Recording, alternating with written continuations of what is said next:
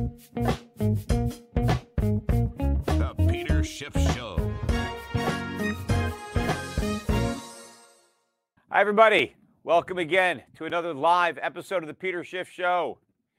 We got more bad economic news that came out during the week, but I want to focus on the bad news that came out mainly today. We got some really bad news from the Philly Fed, the Philadelphia Fed Manufacturing Index for the month of April.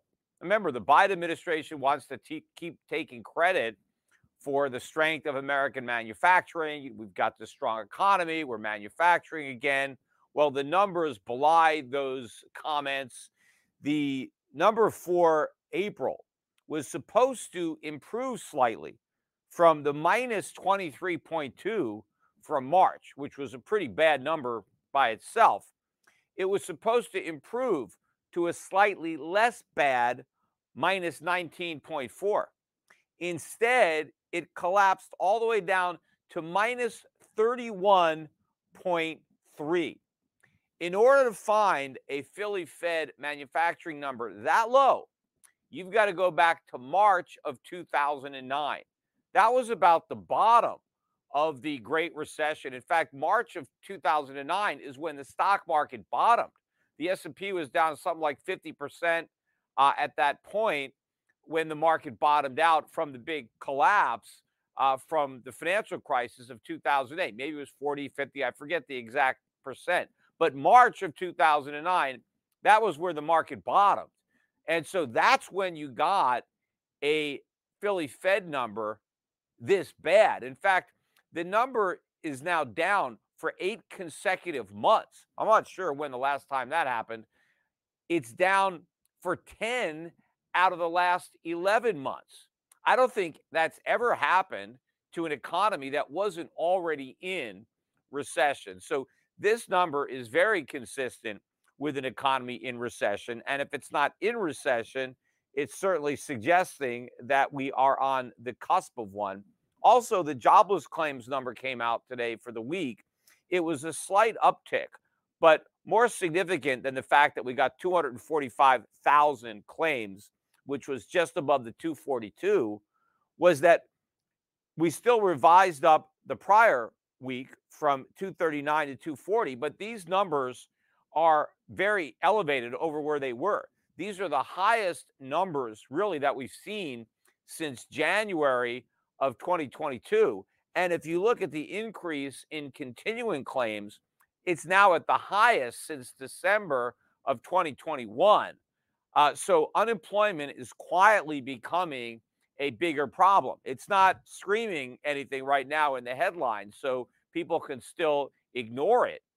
But this problem is going to get much, much bigger. Also, we got the leading economic indicators for March. Now, this index had been down for 11 consecutive months. And following today's decline, it's now down 12 months in a row, an entire year. You know, this is not a calendar year, but 12 months is a year of falling leading economic indicators. It's pretty hard to claim that the economy is strong when these forward-looking indicators are so weak. In fact, the consensus forecast was for a minus 0.4. And that would have been just a slight decline from the minus 0.3 from January. Well, the January minus 0.3, that got revised even worse to minus 0.5. And the March number was not minus 0.4 as expected, but minus 1.2. Again, this is one of the weakest LEIs that we've seen. And in order to get a 12-month streak of negative leading economic indicators, you have to go back to the Great Recession. It was between 2007 and 2008. It was a year that spanned both of those because remember, the Great Recession began in mid-2000 or late 2007 and ran through 2008 into 2009. It was within that context that we had 12 months in a row where you had negative leading economic indicators. Well, we've got that now. And apparently we're not even in recession. We've got this supposedly strong economy, yet we're seeing a streak of weakness in the leading economic indicators that we haven't seen since the worst recession since the Great Depression. So the data is showing us that the economy is a lot weaker than everybody is saying. The difference is inflation is much stronger. So now we don't just have a weak economy, we have strong inflation. We have stagflation. And again, this is a problem that is global. And it's not because it's just a coincidence that all these countries are experiencing inflation. And therefore, we can't blame anybody for it because everybody is suffering for it. No, everybody made the same mistake. All these central banks printed too much money. They all kept their interest rates too low. One of the chief offenders, the Bank of England, I remember listening to a lot of these press conferences where the head of the Bank of England kept talking about how inflation is too low. We got to keep interest rates, at zero wherever they were. We got to keep printing money because we don't have enough inflation. Well, look at what they just got. We got a lot of inflation numbers on the week, but the ones out of the UK were the worst. And there they were looking for increase of 0.5 in March. And instead, we got an increase of 0.8, so worse than expected. And now the year over year increase, despite the rate hikes that they've had thus far in the UK, the year over year increase in consumer prices is 10.1%. They have a long way to go in the UK.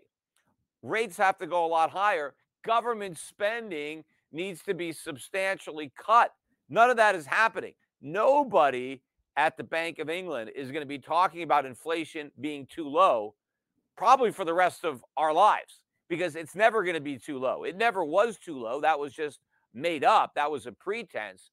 But now it's clearly much too high. And there is no way that they're going to get that inflation rate back down below 2%. They're probably not going to get even close to 2%. And the same thing is true with all these other countries in Europe. Everybody has let the inflation horses out of the barn, even Japan. I'll look at Japan's inflation numbers because they came out about an hour ago. Japan still has one of the lowest inflation rates in the world, but it's still not below 2%. The March number came out up 0.3 on the month. That's not a insignificant increase. And the year over year change in consumer prices is 3.2%. Even if you X out fresh food, it's 3.1% year over year increase. So it's not the 10% that they got in the UK. But remember, not too long ago, the Japanese had stable prices. They even had a few years where prices dropped slightly, but now they're rising. They're rising a lot more than 2%. And these numbers are going to go up. Why? Because interest rates are still negative. I think their overnight rate is minus 0.5 or minus 0.1 rather, I think is what it is. But the JGB is still targeting the yield on the 10-year Japanese government bond, or the Bank of Japan is targeting that yield at 50 basis points.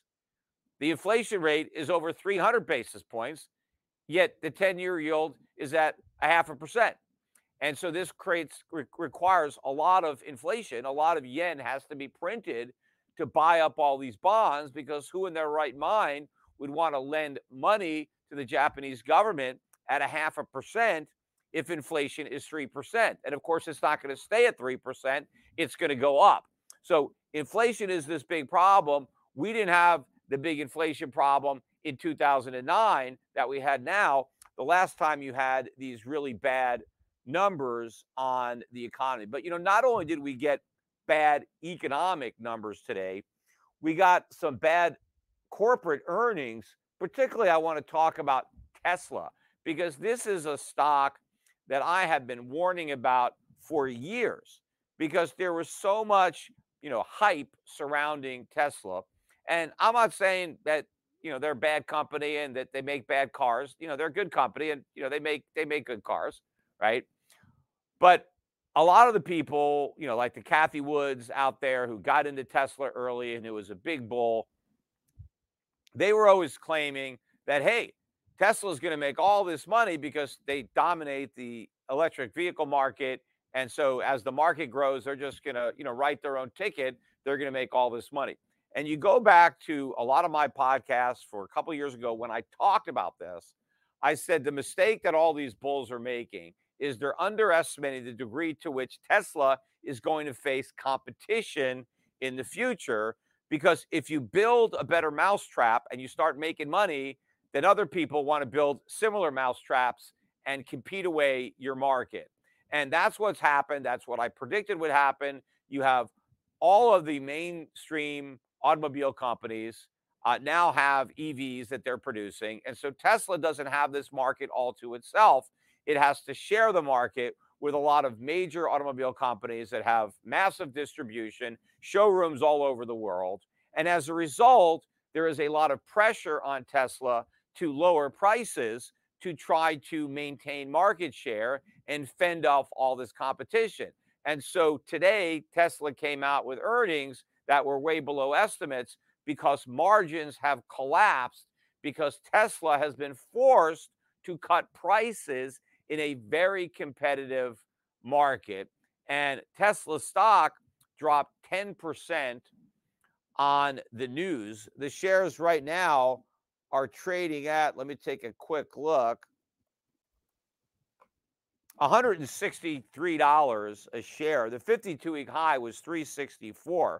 So well below that high. I read on Twitter that after these bad earnings came out, Kathy Wood came out with her price target for a Tesla. And I think it was for 2027, something like that.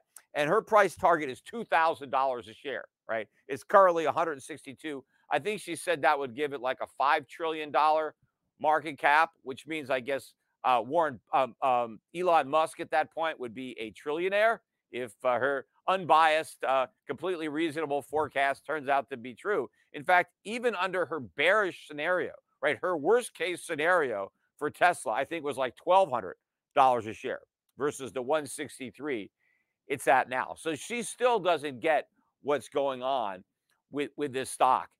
And that is part of capitalism. If you are successful and you make a lot of money, other people want a piece of your action. That is how a free market works.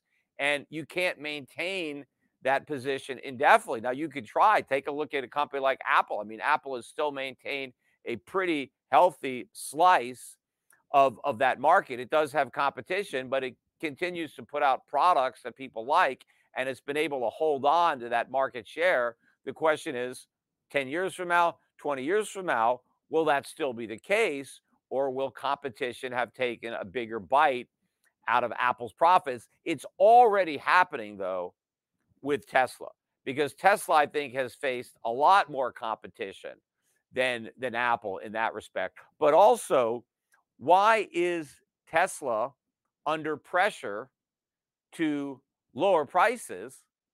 Because the consumer's in trouble. The economy is weak. Car buyers don't have as much money to buy new cars as they did before. Why? Well, because they've lost their good paying job and they've tried to replace it with 2 or 3 low paying jobs. And they're spending more on food. They're spending more on insurance, on electricity, on everything. They don't have as much money left over to buy a new car. So they got to make do with the car they have. And so as a result, companies are being forced to cut prices, even though their costs are probably going up. But they're selling items that consumers don't need. I mean, most Americans don't need a new car. Some people do, but most Americans have a car. They have a second car, and they can keep driving them. They can fix them, right? And so it's a discretionary purchase. And in a weak economy with a lot of inflation, those are the exact type of purchases that people cut back on. That's why the companies that I've been investing in personally and for our clients at Euro Pacific Asset Management, don't sell those type of products in general. I mean, we have a little bit of exposure there.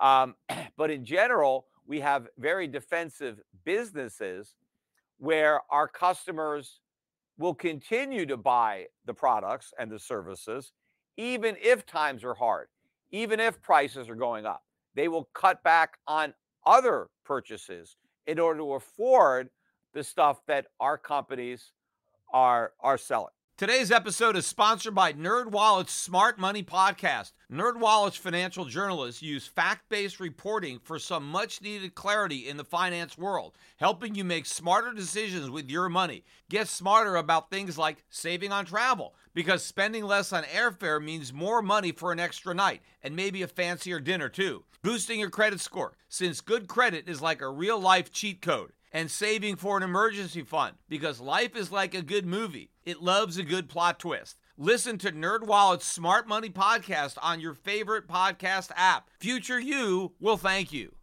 I want to talk a little bit about how the gold market has been holding up during the course of the week, because there's been plenty of attempts to hammer the gold price down. It was down, I think it was maybe on Tuesday, where it was down $30 or so on the open.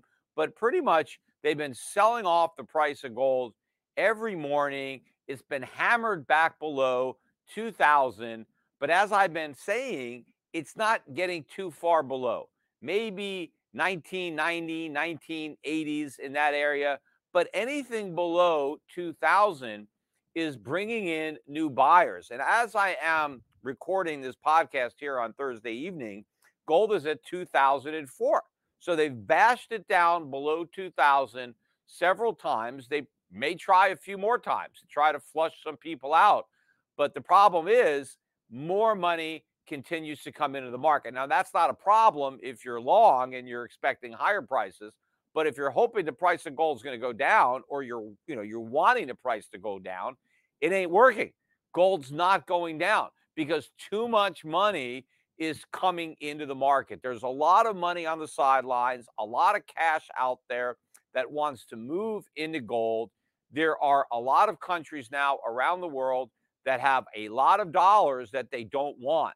They are trying to prepare for a post-dollarized world where the dollar is no longer the epicenter of the global monetary system. And so they have a lot of dollars that they don't need. Why don't they need them? Because we don't make products that they want to buy. We have a $1 trillion per year trade deficit. So that's $1 trillion that the world has every year that they don't really need. Now, while the dollar is the reserve currency, well, they'll hold on to those dollars. They'll buy U.S. treasuries. They'll buy mortgage-backed securities. But if the dollar isn't the reserve currency, if they don't need dollars to buy oil anymore or other commodities, because nations are now de-dollarizing and setting up mechanisms for bilateral trade in other currencies, then what is everybody going to do with these dollars? Get rid of them. And what are you going to do with the proceeds of the sale?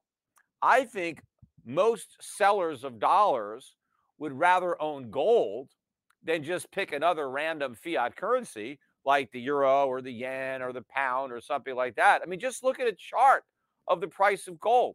Gold is in a bull market in every single currency on the planet. So whatever currency you're looking at, if you compare it to gold, gold is still better. And interest rates everywhere around the world, despite the fact that they've gone up, pretty much every country has interest rates lower than the inflation rate. So every country is offering negative interest rates. Well, how does that compete with gold? When countries were offering positive interest rates, that was competition for gold because gold had no interest. And so governments, in effect, said, hey, don't hold gold. You're going to lose out on the opportunity to collect all this interest. Hold pound sterling, hold the euro, hold the dollar, right? All these currencies, the central banks were giving people an incentive to hold them. Now they're providing the opposite. They're incentivizing everybody to buy gold. If you hold British pounds, you are going to lose purchasing power. The inflation rate is well above the interest rate. So we're not going to pay you anywhere near enough interest to offset what you're going to lose to inflation. So what's your alternative? Buy gold. Everybody is now being incentivized to own gold instead of fiat currency to avoid that loss. You see, gold is now a higher yielding asset than any of these currencies. Not that it has a higher positive yield, it just doesn't have as big a negative yield because gold has got a 0% interest rate, and all these other countries have a negative interest rate that's much larger than that. Even if you factor in the cost of storing your gold and figure, okay, so it's 15 basis points a year, so I've got a negative yield of 0.15, that's still a higher yield than any of these currencies. So that's what's going on. People, central banks around the world are divesting and they are building up their gold reserves. And that's why you don't have a lot of downside risk in the price of gold. There's too many buyers beneath the market looking to buy, and they will take advantage of any opportunity. That's why the opportunities are not going to get that big. So if you're looking to buy a dip, you may get a small dip, but you're not going to get a big dip. So you have to just step up and buy, because the people who are too greedy, who are waiting for too big a sale, are going to be left out in the cold, and they're not going to end up with any gold, and they're just going to watch the price skyrocket. So I'd be buying now. And again, the same thing with the mining stocks. The mining stocks have pulled back a little bit. With gold keeps getting hammered, it doesn't crack.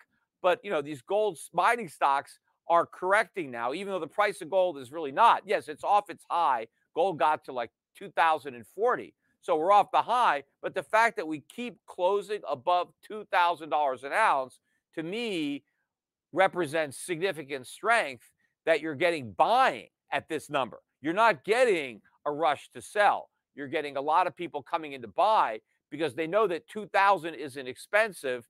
2,000 is cheap. So again, you want to buy your gold. I've been pounding the table. Call up the guys at Shift Gold. Buy gold. You want to be more aggressive, buy silver. Of course, they're not mutually exclusive. You can buy both. But if you want to get really aggressive and go for the home run and get the 10 baggers or more, you want to look at the mining stocks. You want to look at the Euro-Pacific Gold Fund. You want to talk to our representatives there about buying that fund or about setting up a managed account where you have individual mining stocks. I think this is where the biggest potential is. Instead of, following Cathie Wood and buying Tesla because you think that thing is going to be a 10 bagger, I think you have a much better chance of making that type of return with a gold mining stock and a lot less downside risk. The big money has already been made in Tesla. Maybe Cathie Wood hasn't noticed that, right? So where the big money is yet to be made is in these mining stocks, because these mining stocks are much lower than they were 10 years ago, 15 years ago, whereas Tesla has already gone up dramatically. And so that stock should be sold, and a lot of these mining stocks should be bought. There may be a time in the future when Tesla's a buy, but this ain't that time. There's still a lot more downside risk in that stock. Now, alternatively, Bitcoin is not acting like gold. Bitcoin was not able to hold the 30,000 level. I know when it first got above 30,000, all the Bitcoin hodlers were out in force. They got their laser beams up again, looking for 100,000 Bitcoin or higher. I mean, there's this one guy, supposedly, I forget who he was, that made some big bet that Bitcoin was going to hit $1 million like in a month or some short time frame. And it made a lot of news. Now, maybe he made that bet because he wanted to help push up the price of Bitcoin so he can unload a bunch of it and make a lot more money than what he threw away on that bet, which may have been simply a publicity stunt to try to generate some FOMO buying into Bitcoin from people who actually thought it was possible that Bitcoin could actually get to $1 million of Bitcoin, in that short of time period. But anyway, as I'm recording this now, Bitcoin is barely hanging on to 28,000. It's 28,300. So we've pulled back quite a bit, and potentially we've seen a high, not only in Bitcoin, but a lot of these risk assets. I mean, what happened to Tesla today and that 10% drop, to me, looks like maybe we finally run out of room for these risk assets to rally. The reason they rallied so much was the market really got ahead of itself and looking forward at rate cuts, right? Well, because the Fed is going to be cutting rates because the economy is going into recession, and everybody just expects that recession means lower inflation. And so everybody was trying to get prepared for the next round of rate cuts and QE, thinking that this tech stocks would be the place to be because they were the place to be the last time the Fed cut rates to zero and went back to QE. Well, I've been saying that this time it's different. It's not going to be what worked last time that's going to work this time, because this time it's a period of high inflation that's very different than a period of low inflation. And so everything that worked during the bubble is not going to work this time. So you have to have a completely different portfolio than the one that worked for QE 1, 2, 3, and 4. This time it's going to be the value stocks, the non-US dollar denominated stocks, emerging markets, commodities, gold, silver, those type of portfolios. Cathie Wood doesn't own any of these stocks. Her portfolio is the opposite of what you'd want to own for the economic environment that we're now in. But I want to finish up this podcast by talking about a new government program. And, a lot of people, I get emails and people want to know, how do you have all this content, right? You do your podcasts and, you talk for a half hour, an hour, don't you run out of stuff to say? And, I don't run out of stuff to say because politicians don't run out of dumb ideas. There's just an unlimited supply of this nonsense. So it constantly gives me material to discuss on my podcast. Now, I wish politicians didn't do all these dumb things, and so I wouldn't have to talk about it. But unfortunately, they do. And since they do, well, I've got to expose it just in case some people can't figure this out on their own. But anyway, and I didn't even read about this until this morning. And in fact, there were some articles that I missed. The New York Post had an article about it a few days ago. I totally missed that. But there were a lot of stories about it today for some reason. The new policy takes effect on May 1st. So that's probably why we're starting to see these stories. Now, the government does a lot of dumb things, right? And this is probably one of the dumbest things they've done. And that's saying a lot, right? Because the bar is pretty low when it comes to, how dumb. You got to get really low to be dumber than most of the dumb things. But I think this succeeds. And this is something that the politicians, they should have learned something from their mistakes. Now, this involves housing. And here is this bright idea that the Biden administration has come up with.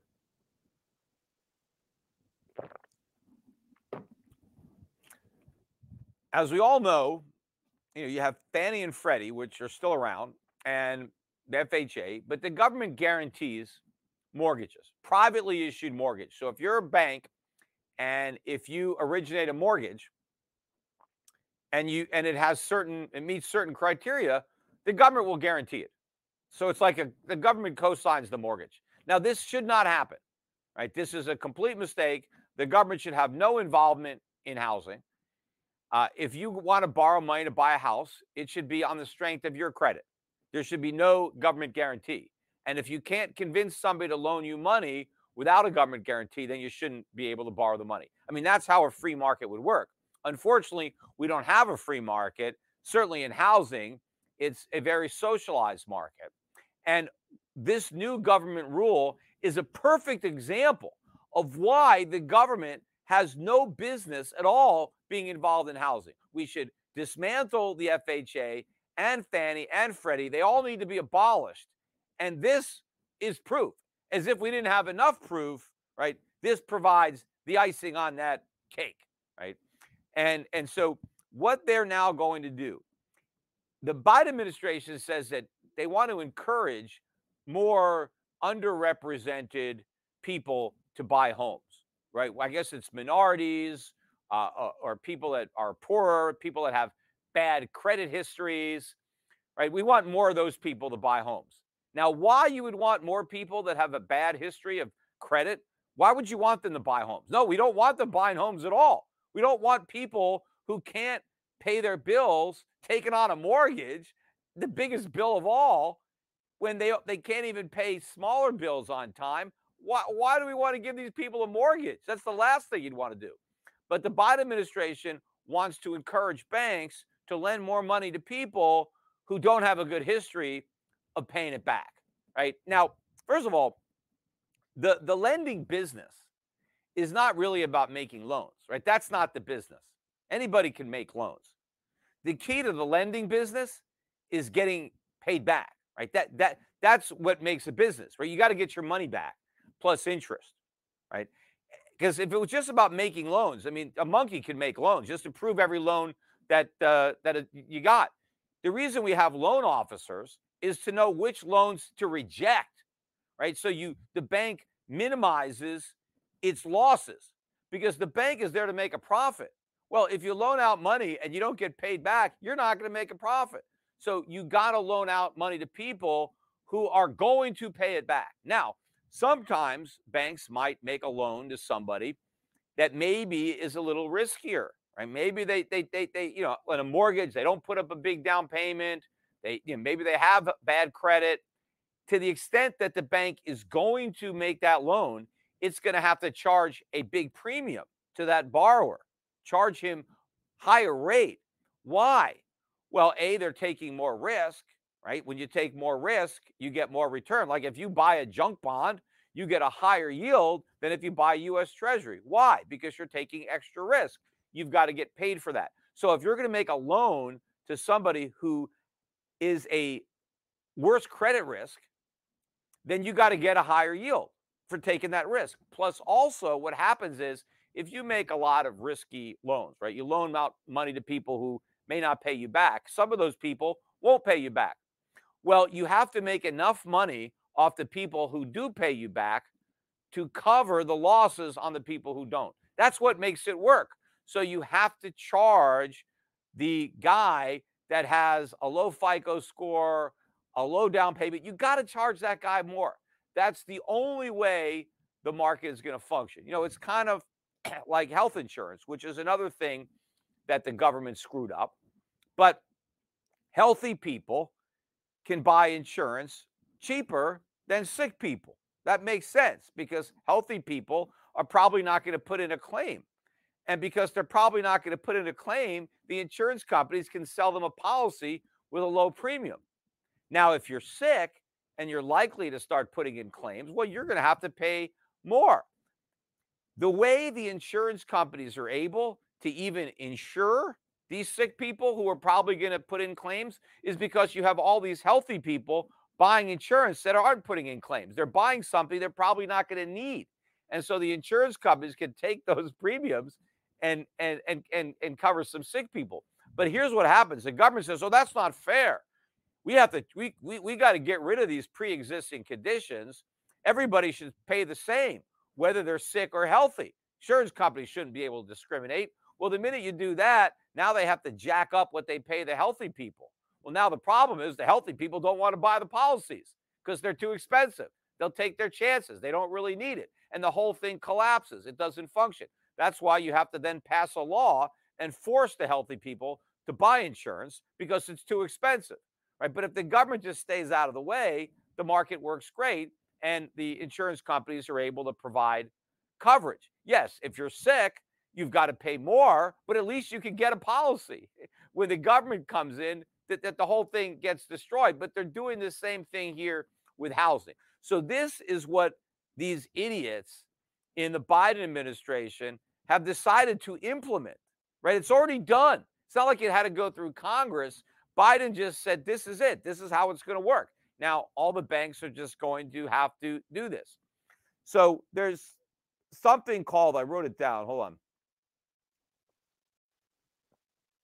Loan level price adjustments. And this is something that gets made, I guess, after the bank, these are private banks, after they have a loan, for the loan to then be, I guess, a Fannie Mae or Freddie Mac or one of these loans, they then make these adjustments before Fannie or Freddie will guarantee them. I think that's how it works. And so according to these new rules, and I'm not making this up, right? So People that have a low down payment are going to be given a discount on their mortgage.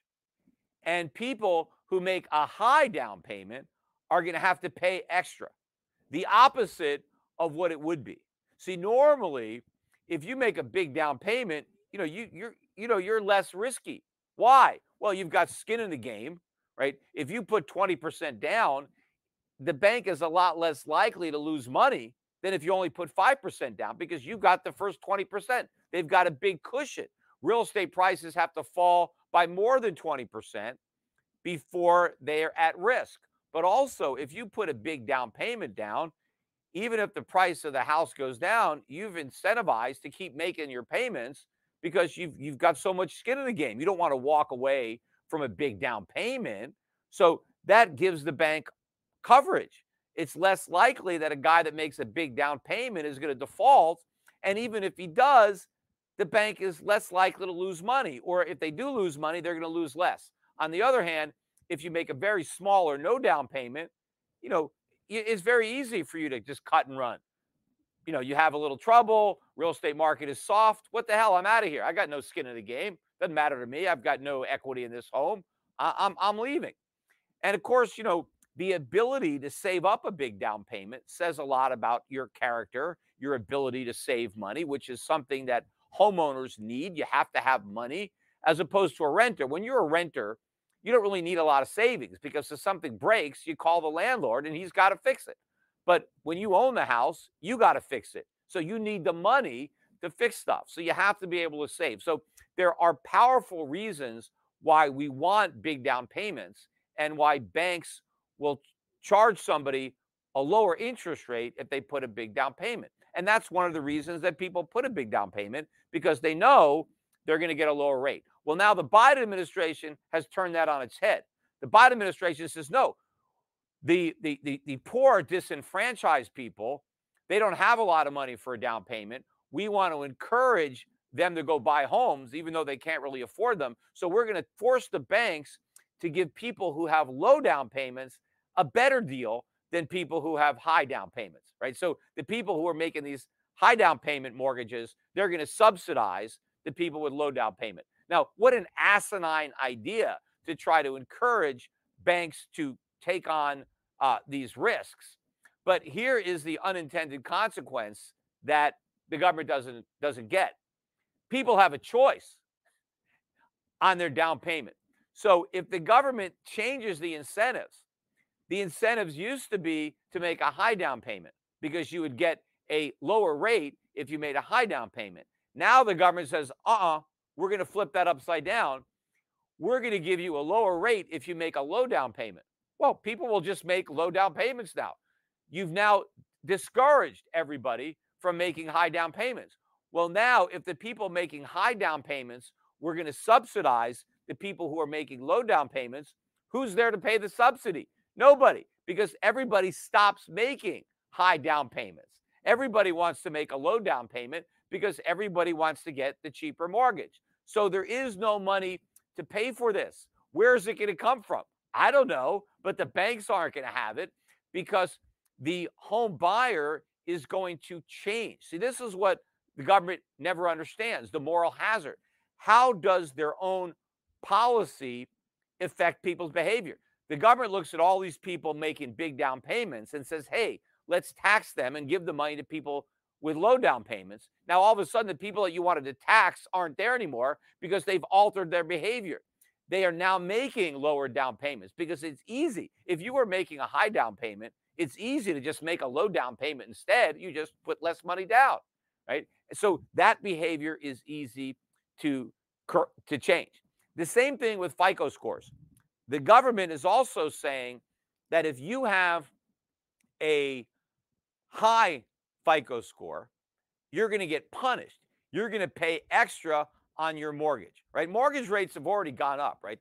Maybe they're 6.25%, something like that, a fixed rate mortgage.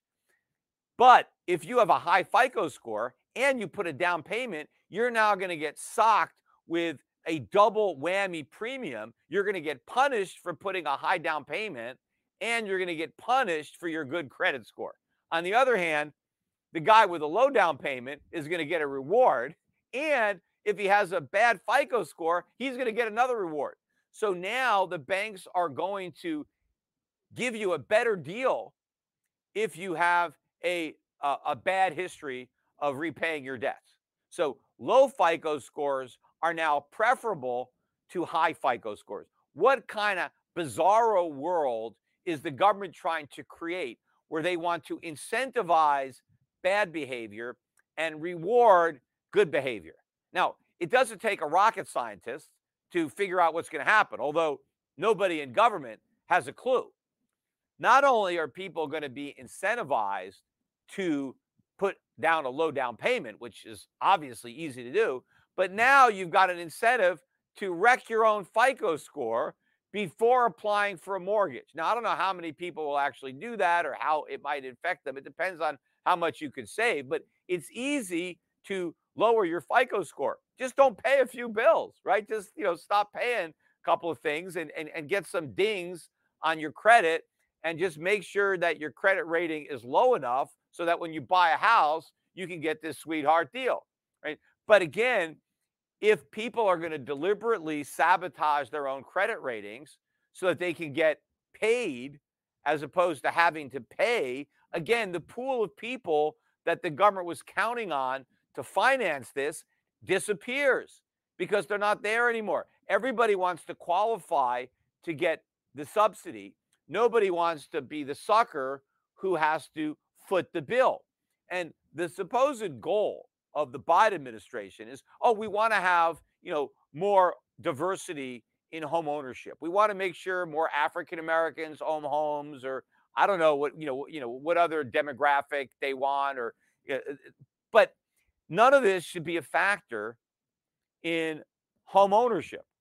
People should buy homes who can afford them. That's it. That is the only criteria. And banks are colorblind. Banks aren't out there discriminating based on race, based on sexual orientation, based on gender. Banks just look at the ability of the borrower to repay the loan. That's the only thing that should matter. How much money does this person earn? How much are they paying for this house? How much are they borrowing? What are their other debts? What are their incomes? Is this mortgage serviceable? Can they handle it? And are they putting a down payment down? And of course, the government has already stopped that from functioning with these guarantees, because a lot of people are able to buy homes that they never could have bought but for that government guarantee. Those transactions shouldn't happen. Now, of course, a lot of those people might have been able to buy less expensive homes without the government guarantee. And in fact, a lot of the homes would have lower prices, but for these government subsidized mortgages, because the only way that the houses could sell would be at lower prices. So if the government got out of the way, a lot of people who need government guarantees wouldn't, because they wouldn't have to borrow so much money, because they'd be able to buy the houses for a lot less money, because government subsidized mortgages wouldn't be propping up the market. And of course, other people would just rent. But people are better off renting than buying. Buying is not for everyone. When the government encourages people through subsidies to buy when they would be better off renting, they do a grave disservice to everybody. Now, a lot of people think, no, home ownership is your ticket to wealth. That's how everybody gets rich in America. No, it's not. Yes, during a housing bubble, you can get rich if you sell out, at peak prices. But over extended periods of time, you're not getting rich owning a home. The prices are going up because of inflation.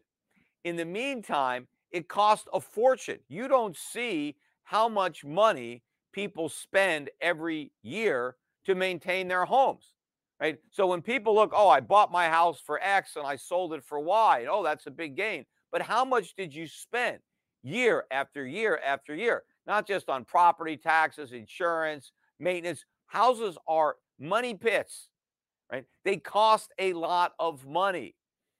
That's, there's something called a tear down, right? People say, what's a tear down? That's a house that used to be worth a lot of money because it was brand new when somebody bought it, and now it's worth nothing. You're going to tear it down. Why? Because it wasn't maintained. right? In order to have a house that's not a tear down, you have to put a lot of money into it. So it's always been a fiction that the American dream is to buy a home, right? That was concocted by a realtor trying to sell you a home. But all these politicians have bought into that myth that the way to equalize wealth is to have more homeowners. No, if you're poor, if you don't have a lot of money, one of the quickest ways to lose even more is to buy a house.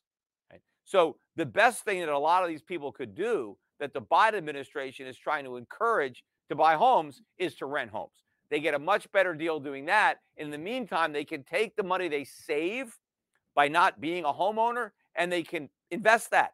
They can do something with that to build up net worth, not overpay for a house they can't afford that will end up destroying their net worth. But again, like everything government does, it backfires and they always achieve the opposite of what they set out to achieve. Anyway, that's it for today's podcast. I want to cut it off. I'm going to be doing a live Q&A again for the premium members. Shiftradio.com/premium is where you go if you want to sign up to take part in the live Q&As.